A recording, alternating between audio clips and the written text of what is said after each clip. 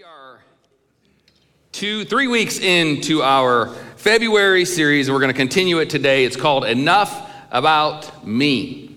And we've been talking about the importance of living for more than just yourself. We talked about the fact that living just for yourself is a recipe for misery. Even the world knows that, and it's scriptural too. God did not design us to just live for ourselves. In fact, the two most important commandments, Jesus says, is to love God and love others. And so that's been the focus of this month, and I hope you've been challenged by it and encouraged. And I know I have, studying it. Been a lot of conviction going on in my office during the week, so it's been really good. But I'm going to jump right in, and I want to give you my text verse for today. It's going to be out of Matthew 5, verses 13 to 16. This is the Sermon on the Mount, greatest sermon ever preached. It was preached by Jesus himself. So if you don't have a Bible, we'll have it up on the screen for you. I'm going to ask you to stand with me, if you would, again. And we want to make sure your feet don't swell, so you stand and sit a lot. Matthew 5:13. These are the words of Jesus. He says, "You are the salt of the earth, but if the salt loses its saltiness, how can it be made salty again? It's no longer good for anything except to be thrown out and trampled by men. You are the light of the world. A city on a hill cannot be hidden. Neither do people light a lamp and put it under a bowl. Instead, they put it on a stand, and it gives light to everyone in the house. In the same way, let your light shine before men, that they may see your good deeds and praise your Father in heaven." It's a good word from Jesus. The title of my message today is Attractive Christianity. Let's pray together. Lord, we love you. Would you do your work today in our hearts? God, let the seed that is sown today produce fruit in our lives. God, open our hearts, open our eyes, open our ears, open our minds to receive from you today, for your glory and for our good. In Jesus' name. And everyone said, Amen. God bless you. You can be seated. Attractive Christianity. So attraction is a wonderful thing, right? In fact, we were designed to be attracted to things and to people. It's the way God designed it. In fact, you get a dopamine rush when you experience attraction. But what we know about attraction, though, is that it is very subjective. What might be really attractive to you might not be attractive to someone else. And so I actually devised a little experiment for us this morning, just so we can see how subjective attraction can be in life. So I'm going to put some pictures up on the screen, and then I'm going to ask you by a show of hands to explain to me or let me know which one you are more attracted to, okay? This is not people. We're not talking about being attracted to people, okay? Well, this is going to be, we're talking about stuff. So, okay, the first picture is going to be a couple watches. All right, so more attracted or more drawn to a fancy Rolex watch or a really nice smartwatch? So who's more drawn to the fancy watch? Show of hands. Okay, good bit of you. Smartwatch? All right, so it's about 50-50. That's what first service was too. You guys are all the same. It's about 50-50. All right, so that tells me that some of you would rather be beautiful than smart. Right? I would too, but there's no chance of that, so I'm just going to try to be as smart as I can. All right. All right, the next one, we're going to have a couple shoes up there. Now, they're ladies' shoes, but men, you can be part of this too. So would you prefer comfortable or fancy? All right. Who prefers comfortable? Yeah. How about fancy? Yep, comfortable wins. They did in first service too. Same people in first service. Is everybody here in first service too? Okay, next we have, this is more for men, but women, you can participate in this too. A nice truck or a Mercedes? All right. Who's more drawn to the nice truck? Yeah, look at all those hands. All right, how about a Mercedes? A few of you. Okay, so nobody wants to admit that they want a Mercedes. That's what it is. All right. Actually, a lot of you did say you want a Mercedes. That's good. All right, then the last one, you got three options on this one. For vacation, you more drawn to the mountains, the city, or the beach? Vacation. All right, who's most drawn to the mountains? City? Okay, and the beach. And the beach wins, hands down. Every time. I just don't like getting a lot of sand in all the places, you know? But I prefer the mountains personally. I think Joy would prefer the city, so we never go on vacation. So just kidding, we go all the time. Okay, so based on your variety of answers, we can surmise from this that it is subjective, that attraction is subjective, okay? Now let's look from the other side though. Let's say you're wanting to be attractive. You're not looking to what you're attracted to, but you're wanting someone to be attracted to you. When you find somebody, you see somebody that catches your eye, you try to find out what they like so you can do that, right? Because you're trying to make yourself attractive to that person. Guys, how many of us have changed our style for a woman? Gen X men, anybody cut off a mullet for a woman? We don't want to admit that we ever had a mullet, but ladies, how many of you all of a sudden became a Georgia Bulldogs fan for a guy? Or a Kansas City Chiefs fan? Anybody say T Swift? Right? We do what we have to do to be attracted, or to be attractive to someone or something else. We're going to show them our best side. We're going to be the funniest we've ever been. We're going to be the most thoughtful we've ever been. They're going to see the best of us, right? If we want somebody to be attractive to us, because we're going to try to sell ourselves to that person. Advertising companies know this too. Anytime you see a commercial with advertising firms, they're trying to attract you to their product. They're trying to get you to want their product, and they're always going to show you the best side of it. Right? Every time you see a commercial for any kind of alcoholic beverage, it's always the greatest party that's ever been. Everybody in the commercial is just having the time of their life because they're consuming this beverage, right? They're never going to show you the guy that got a DUI because he drank too much of it and drove home. Or show you the guy that's stumbling drunk and falling in a ditch, because they want you to see the best side. The credit card companies, they're always going to show you the upside of having a credit card. Look at the freedom you're going to have. Some of the cars are even called Freedom. And they show you how great life can be if you just use our credit card. They're never going to show you the guy sitting at his table with all his bills around him, wondering how he's going to get himself out of debt, because they're trying to attract you. There's an attraction that companies, everybody in this world is trying to get us to give into. Attraction has been around since the beginning of time. God, when he created the heavens and the earth, in the first book in the whole Bible, the first chapter, it says that he saw what he created, that it was good. That word means pleasant. It's just another way of saying it was attractive. It was good. And we see in God's creation, there's times you see whether it's the mountains, the beach, whatever it is, there's an attraction there. It feels good. You get a dopamine rush if you see something in nature that you really love. But the enemy uses it too. In fact, in the first book of the Bible, the enemy used it on Eve. He tempted her with this fruit. And the Bible says that Eve saw it and saw that it was desirable and that it was pleasant, and she took it. The enemy uses attraction too. In fact, all the way getting to the end of the New Testament, in James tells us, it says in James 1:14, each one is tempted when by his own evil desire he is dragged away and enticed. That word enticed there means lured. It's just, again, another way of saying attracted. We can become attracted to the things of the flesh that draw us away from what we really should be attracted to. So this brings me to attractive Christianity, the title of my message. Are we making Christianity attractive? What is our role in making Christianity attractive? Part of us can think, well, that should be able to sell itself, right? It's the greatest story ever told. The gospel is the greatest story in the history of the world. It's the greatest truth that there ever was, so it should be able to sell itself, right? There's nothing more attractive in all the universe than the gospel. But us in the faith, we know that it's something that we need, not just something that we want. But the problem is there's a lot of people outside of faith that don't know that don't perceive it, that don't see it. We shouldn't have to entice or attract people to it, because there is a desperate need for everyone to be in the Christian faith, because we believe that Jesus is the way, the truth, and the life, and no one comes to the Father but by him.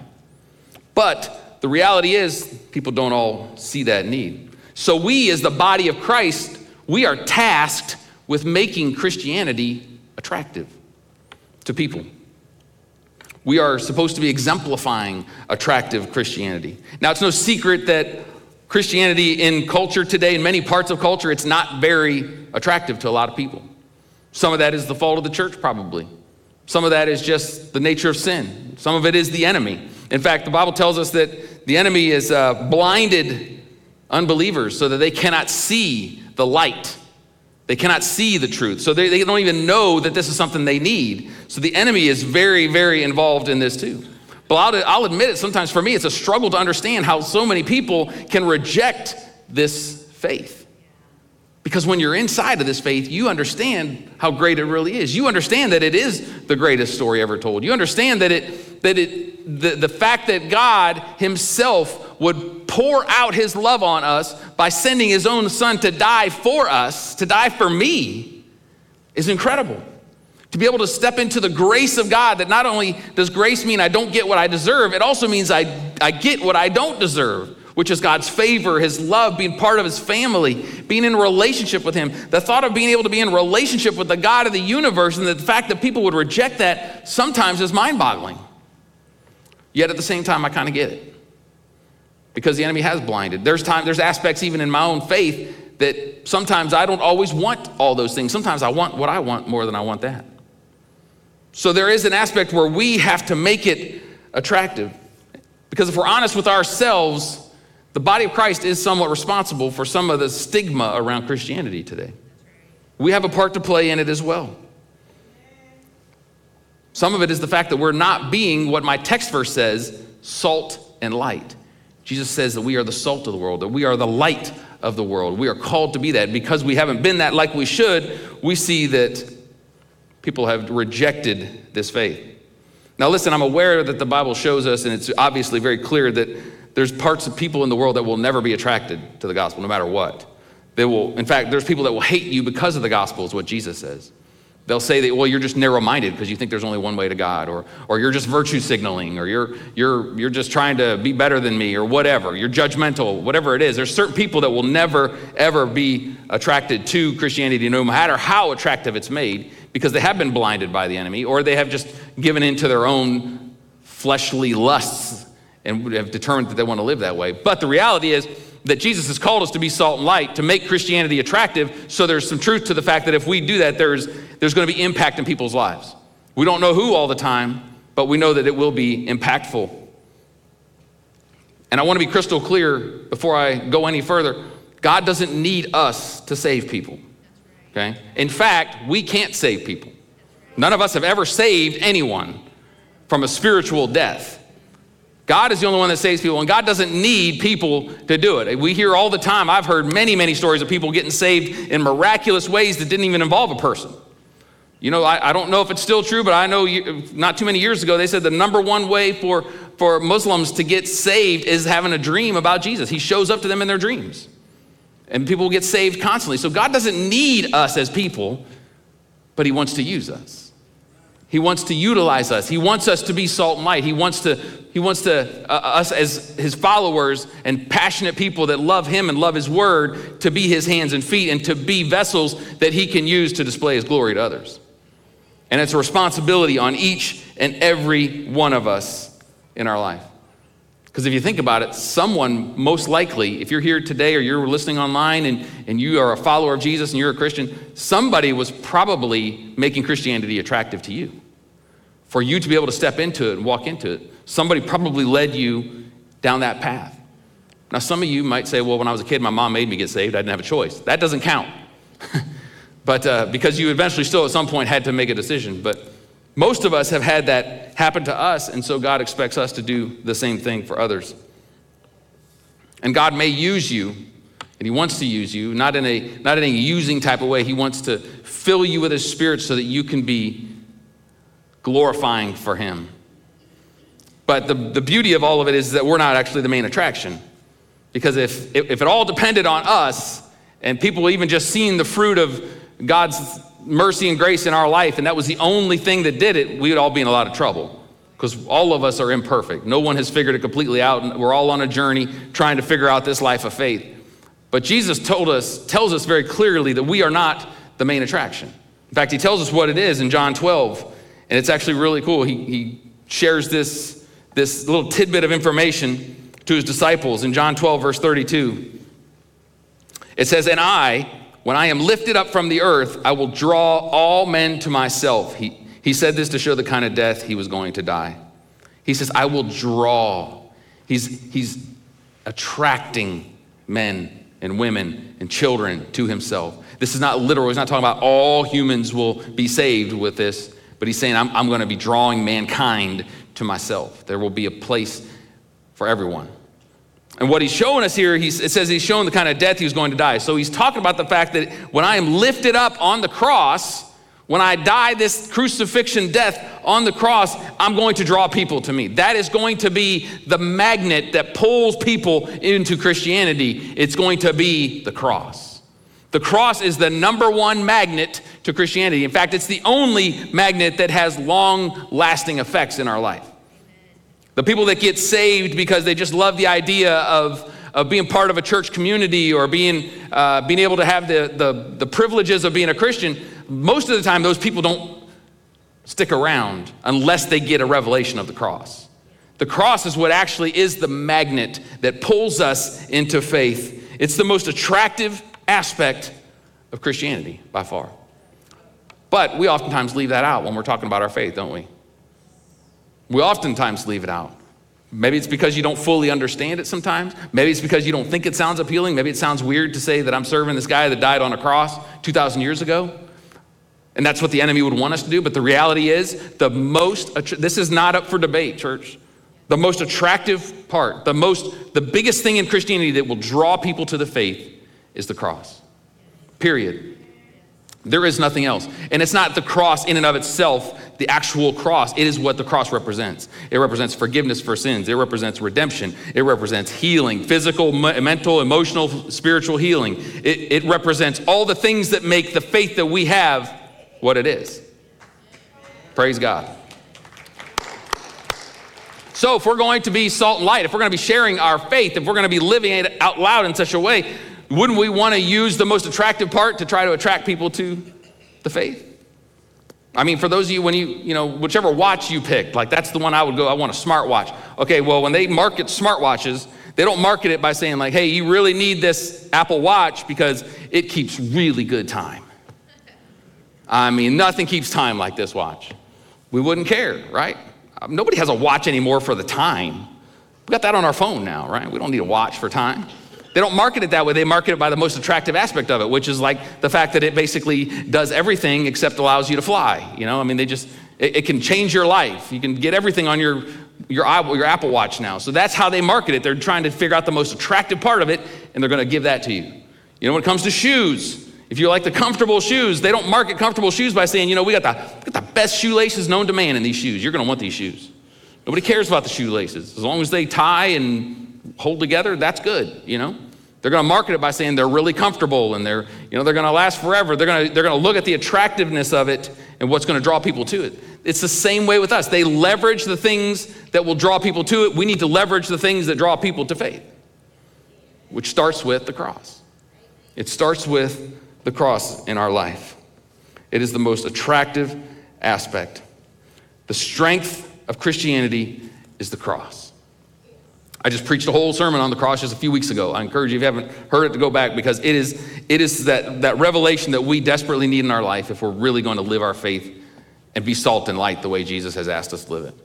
Paul said when he was talking, I don't remember which book it's in actually right now, but he said that, I think it's in Corinthians, he said, I am determined to know nothing except for Jesus Christ and him crucified. He doesn't preach anything else other than Jesus and the cross because that is what draws people to the faith. It's the cross, and it is the cross alone. That's the attraction. The fact that God loves you enough to die for you. Sometimes that's hard to tell people, right? People that don't really have a context for it and don't understand it, to say that God actually died can sound weird. But when you hear the whole story, it's actually really cool. That God came and died, but he rose again, and he did it for you. It's an incredible strength of the gospel.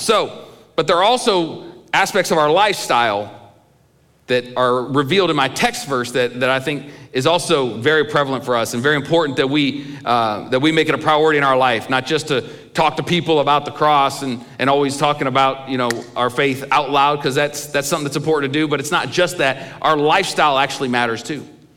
And when Jesus is talking about being salt and light, he's talking about a lot about your lifestyle and how you live your life. Because the world looks at how we live too. They see our life and they look to see, a lot of times they're looking to see if they can nitpick us to death and tell us that we're just hypocrites. But a lot of them aren't. A lot of them are looking to see, how has God changed your life? You say you're transformed, I want to see it, and they can see it. And that's about being salt and light. So I'm going to kind of break down the salt and light for us for a few minutes, okay? The first one, he says, you are the salt of the earth. Okay, now, for those of us, if you've been saved a long time, you've read this verse and you know exactly what it means, it makes sense. If you're new to faith, See, Jesus calling you the salt of the earth could sound a little weird. Shouldn't I be sugar? Shouldn't I just be sweet? No, he says to be salt. So let's talk about salt for a minute, because there's a few aspects of salt that are really, really amazing, actually, when you break it down and you see that Jesus called us salt. Because first of all, salt is valuable. Now, in Jesus' day, salt was even more valuable than it is today. It was in fact, it was known that sometimes they would pay soldiers in salt because it was so valuable. Now, if we paid our military today in salt, would anybody be okay with that? Probably not. I can go to Food Lion and get some Mortons. I don't need you to pay me in salt. I want money. But it was more valuable back then. But it's valuable today too. But it had even greater value back then. But what Jesus is telling us is that when he calls us salt, he's saying that we as the body of Christ are valuable to this earth. We're not outcasts, church. We're not a fringe element of society. We are very, very important to the earth. We are very valuable. God wants to use us in this earth. That's why he's calling us salt. And it's really cool because the fact that salt is valuable, what that tells me is that the moment you get saved, the moment that you step into salvation, you give your life to Jesus, your value to God increases. Now, some people would have a hard time with that. Like, doesn't God see us all as the same? No, he doesn't. He absolutely does not. In fact, until you are saved, you're not actually part of the family of God. You're not part of the family of God until you're saved. And if you're not saved, you're not part of the family of God, you're actually an object of his wrath. Okay? So no, he doesn't see, we don't all have the same value. Your value when you step into faith increases. That's why he says you're the salt of the earth. Jesus is talking to people that are his followers. When you become a follower of Jesus, you become more valuable, which is really interesting. Is even another reason it's hard for me to understand sometimes why people reject God. Because your value increases because you become part of the family of God. Okay? How many of you know family is more valuable to you than other people? Your immediate family, my wife and my kids, they're more valuable to me than anybody else. I love all you guys, but they're way more valuable to me because they're my family. They're my blood. They do life with me every day. So if you're in the family of God, you're more valuable to him. You're part of his family. So for people to reject God, to reject being part of the family of God, it's hard to comprehend, because it's an incredible blessing to know that now I'm God's child. Now I can come into his throne room. I can come not as a subject, but I can come as a child of the King. And it's beautiful that we get to do that. And we also become useful for his kingdom. We increase in value because we are useful for the kingdom now. Now we can be his hands and feet. Now we can go out and we can be light. We can be salt. We can be what he wants us to be. We're not just taking up space, but we're actually being used for his kingdom. We're being used for his glory. And when I say used, when God uses us, it's not like when a person uses you. They're just using you to get something out of you. When God uses us, it's a good thing, because he anoints us, he empowers us, and he gives us everything we need to use us for what he wants to use us for, and it's going to be really good. So when God does this, it's a good thing, because now his spirit is in you, so he can use you for his kingdom. So we become difference makers. Salt is valuable because it makes a difference with the things that it is involved with. You are meant to make a difference in the lives of the people God puts in your circle. You are a difference maker. That's a big deal, church. You are not just somebody that's just here because you're just here. When you step into the family of God, he says, you are salt. You're gonna make a difference. When you're involved in a situation, it's gonna make a difference. You're not an accident. You're not here by happenstance. You were ordained by God to know him and to serve him and to make a difference in the lives of people around you. And that is a fact for every one of us. And the difference you're gonna make may look different than somebody else. Not everybody's called to preach on a stage. Not everybody's called to do vocational ministry, but we are all called to be ministers of the gospel. And God wants to use you to do that. So salt is valuable. It also seasons. Now we know about this part, right? Salt makes things better. Can someone say amen? Amen. Salt is good. It makes food taste better. You ever had a French fry without salt? No, thank you. I don't know what that is, but I ain't eating it. French fry, popcorn without salt? Come on. That's offensive. Salt makes things better. Every vegetable farmer in the world should be on his knees thanking God for salt, because it's the only thing that makes broccoli palatable. Besides maybe cheese. But there's salt and cheese, so that doesn't count. All right? Salt makes food better. It's a seasoning. It's meant to make things better. So if I'm salt, I'm meant to be seasoning for the earth. Now, not for the earth, like the grass and the trees and the mountains. I'm meant to be seasoning for the people. We are meant to season our society, season our culture, that we make a difference, that we make culture better. Culture should be saying we are better because there are Christians here. Grovetown should be saying we are better because New Hope is here. It should be better. This town should grieve if we ever closed our doors, because they would know that the people of this church are going out and we are making things better. Now, here's the thing about salt, though, too. Salt, as great as it is for food, by itself, it's not very good, is it? You ever had a spoonful of salt? I don't recommend it. It is not good. It's only good when it's added to something, when it's attached to something. We are only salt if we are attached to Jesus. He's talking about this in reference of being a follower of his. So the only reason we can season society and culture and our friend group and our circle and our coworkers, the only reason we can be seasoning for them is because of what's in us. And that's Jesus and his Spirit. So the moral of the story is stay attached to Jesus. Stay close to Jesus. Him making us salt is about us being in relationship with him. It's about us knowing him on an intimate and personal level, that we would talk to him frequently, that we read the Bible, that we're considering him in every aspect of our life. That's what makes us salt. It's only if he is part of it. If we're just salt by ourselves, it's not very good. We're meant to be used by him. In fact, I would say that a lot of people in the church are kind of just like that. They're kind of just salt by themselves. They're not making things better. They just kind of dry out your mouth, you know? That's what religion is. Religion is just salt. It's not seasoning anything. It's just making people feel bad and making them want to spit you out of their mouth. It's not about religion. It's about our relationship with Jesus. That's what makes us season the people around us in our life. So salt seasons. Salt also preserves. It's a preservative. Some people don't know this because we don't use it much for that in our own homes, but it preserves things. In fact, part of the reason it was so valuable back in Jesus' time was because they used salt to preserve meat. Because, now we don't do that. Now we just throw it in the freezer and let it get as hard as a brick.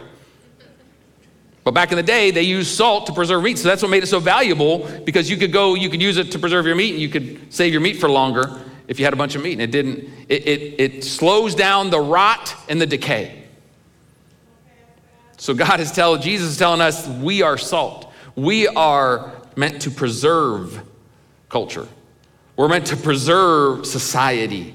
We're meant to preserve the friend groups that we have, the coworkers that we have, our neighbors, our family that doesn't know him. We're meant to preserve those. We're meant to slow down the decay and the rot. We're meant to be a preservative. Society needs us to be a seasoning. The people in your life need you to preserve them. And you can kind of see when you start unpacking this, you see that kind of what Jesus is saying without saying it is that sitting on the sidelines once you are a follower of Jesus is not an option. It's not an option to just sit by and just live your life and white knuckle it till you get to heaven. You can't be salt. Salt is worthless if it's sitting on the sidelines. If salt's in a jar just sitting on a counter not doing anything, it's not doing anything. There's no place for us in faith to just not be actively involved in being salt and light in our culture. And anybody that tells you different is giving you fake news, because it's not scriptural. It's the opposite of scripture. That we have a part to play as followers of Jesus.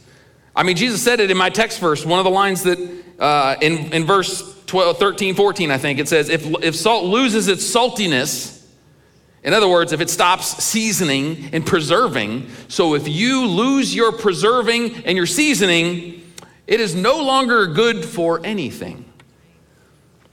You see, Jesus didn't have to sugarcoat or mince words. He just said it. So basically, if we stop seasoning and preserving, we're losing value. We're losing value to God because we are called to be the salt that he has built us up and equipped us to be in life. So there's no place to be on the sidelines. So salt is very clear who we are when he calls us the salt. He also calls us light. He says, you are the light of the world, which is very interesting that he calls us the light of the world. He's given us a glimpse of what it looks, the outworking of being a Christian here too. And up until this point, Jesus always referred to himself as the light of the world.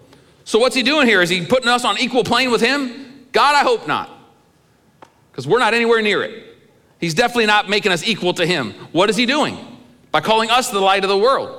Well, I think he gives it a little better, more clear picture in John 8, where he talks about it too. In verse 12, look what he says. It says, when Jesus spoke again to the people, he said, I am the light of the world. Whoever follows me will never walk in darkness, but will have the light of life. So good. This is so good, church. So what he's telling us here is that he's the light. Okay, we're not the light.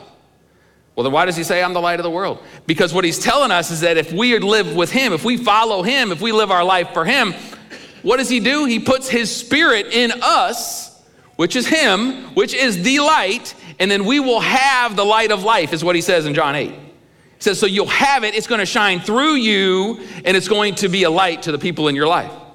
So this actually takes a lot of pressure off of us, because you are not the source of the light. Can somebody say praise God? I don't want to be the source of the light. My light gets pretty dim sometimes. When I'm grouchy, when I'm upset, when I'm discouraged, when I'm frustrated, when I'm in a bad mood, my light's not very good. But Jesus is saying you're not the source of the light, so it's fine. The light is actually in you. It's the Holy Spirit of God in you, and it's shining through you. You will have the light of life. And what that light is designed to do is designed to push out darkness. Light pushes out darkness.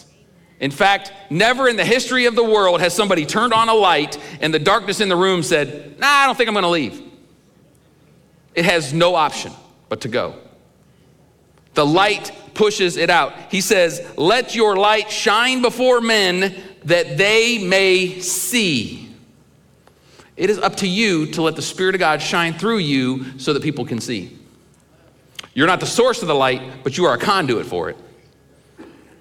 And it's not just for the super spiritual. It's not for the pastors. It's not for the church staff. It's not for the evangelists and the apostles and all the other people. It's for all of us.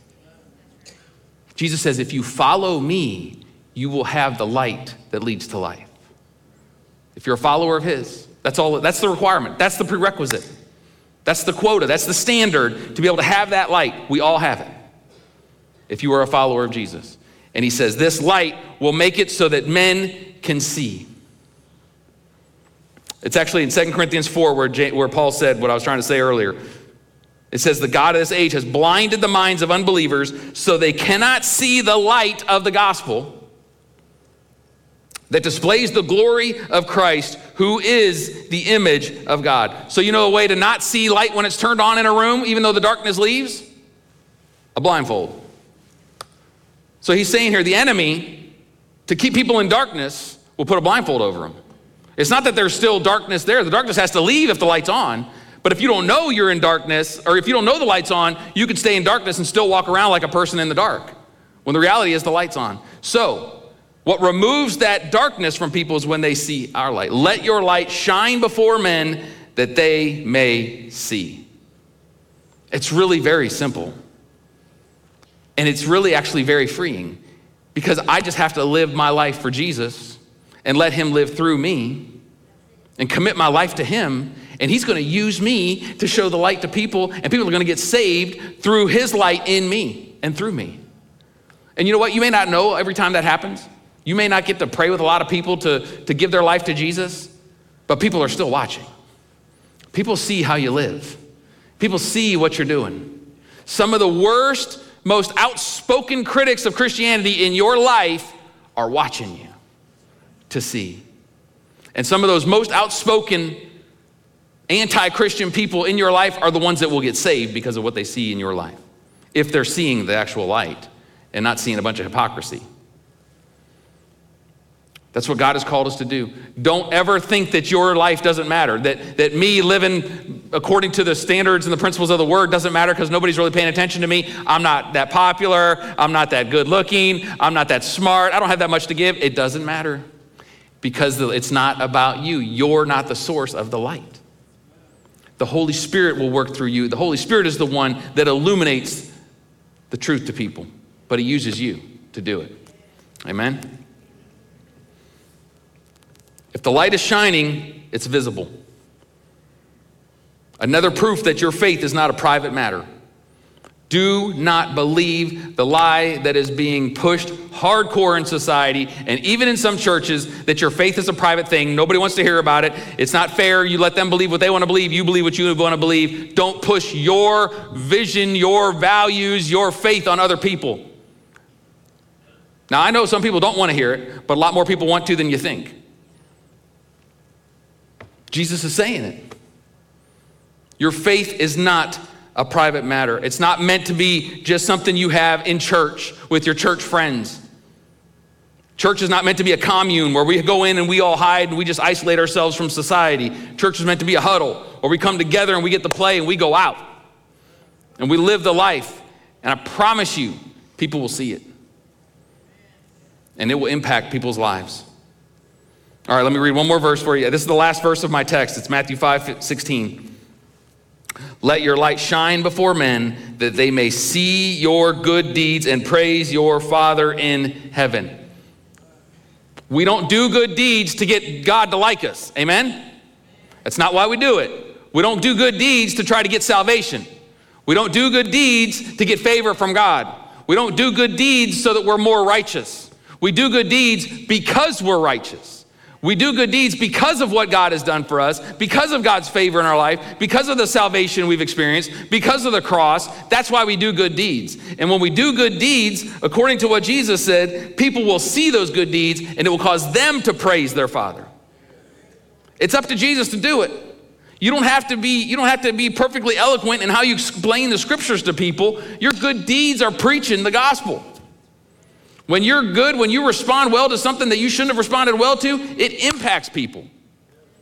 When you got a non-Christian in your car and you're driving and somebody cuts you off, if you just like this, it makes a difference.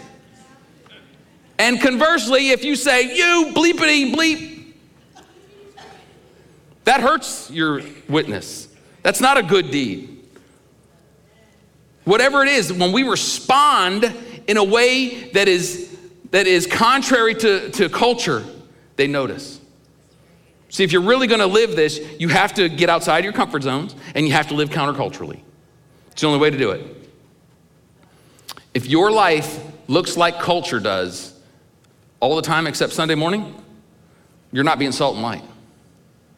Our life should not line up with culture. And I'm not talking about, I know most of us probably aren't just having this whole secret life where we're just partying it up and doing everything known to man that we shouldn't be doing. But I'm just even talking about just living a normal life. If your life just lines up with culture in every way except your Sunday morning, you're not being salt and light.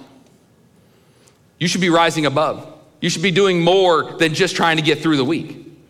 And you should be responding well to things that might want to derail you in your life. Because that's how, it's so practical, how we become salt and light. We want to over-spiritualize it sometimes. Sometimes it's just a matter of just listening to people that want to talk. Not always talking, but actually listening. That's something we in the church could really do a lot better at. Listen to people. The problem is we want to be interesting because we think people will like us. What people really want is for you to be interested in them. And some of that is just so easy. It's just that's why we call this series Enough About Me. Because it's so easy, even in Christendom, to just be about yourself and hoping you can get people to like you and hoping you can get favor with people, when the reality is people need you to be Jesus to them. It's very practical. And just by doing that, just by listening to someone and not cutting them off and trying to figure out how quickly you can get the conversation turned to be about you again, just listening to people, you're being salt. You're seasoning them. It's just so easy. I shouldn't say it's easy. It's simple. Sometimes it can be a challenge, but God wants to use you in so many ways. And don't let the fact that you don't feel like you know your Bible well enough or you don't know how to talk well enough stop you. Because God will use whatever he has put in you to be a blessing and to be salt and light to the culture. Amen. Stand with me, please. I want to pray for us today. I just ask you to respond to this prayer, to let God minister to your heart. We're actually going to have prayer leaders on both sides over here. You're welcome to go to them if you want prayer in response to this message or for anything in your life. You just want somebody to agree with you in prayer. They're going to be there. Feel free to go at any time. But I want to pray for all of us this afternoon, just that God would let this word permeate in our hearts. Because I know anytime we talk about living outside of ourselves and being an example, being a witness for our faith, it can cause us to get into the cold sweat. Because man, it's just so hard to talk about my faith with people. I'm just not good at it. Plus, people they're so far from God. I just don't feel like they want to hear it. I'm not saying we all have to go out tomorrow and witness to all of our coworkers. Okay? If God leads you to do that, that's actually wonderful. But you don't have to do that. I explained what salt and light is. It's a lot more practical than we make it out to be sometimes. And look for the opportunities, because eventually those people a lot of times will come to you and say, why are you different? Our boss just reamed us all out for something we didn't even do, and you took it and didn't want to cuss him out like the rest of us. Why are you different? Oh, well, let me tell you, because Jesus transformed my life. And sometimes it's just that simple. And then invite them to church, and they get to hear the gospel. I mean, it doesn't have to be as hard as we make it out to be. But the reality is we do have to get out of our comfort zone. He's called us to be salt and light. And it's not for a select few, it's for every one of us that would call Jesus our Lord and Savior. Amen. So let's pray together. Heavenly Father, thank you so much for this time together. We thank you for your word, God, because your word is what transforms us. Thank you for every one of us in this room and watching online that have been transformed by the power of the cross. By your grace and your mercy in our life, God, we thank you for the transformation. Thank you for the work that you're doing in our life, God. And I pray, Lord, that you would help us to be salt and light. Help us to get out of our comfort zones, Lord. We know our culture is all about comfort. It is a very, very high priority in culture today, being comfortable in every aspect. But God, we know that our faith is not always comfortable, that it is not about just being able to relax, but it is about being a soldier for you, that we are part of your army, and you've called us, Lord, to be this salt and light. Help us to be seasoning. Help us to be a preservative for our community and our culture and our society and our friends and our family and everybody in our life, God. Help us to be that you've called us to be, Lord. Let this word germinate in our hearts, God.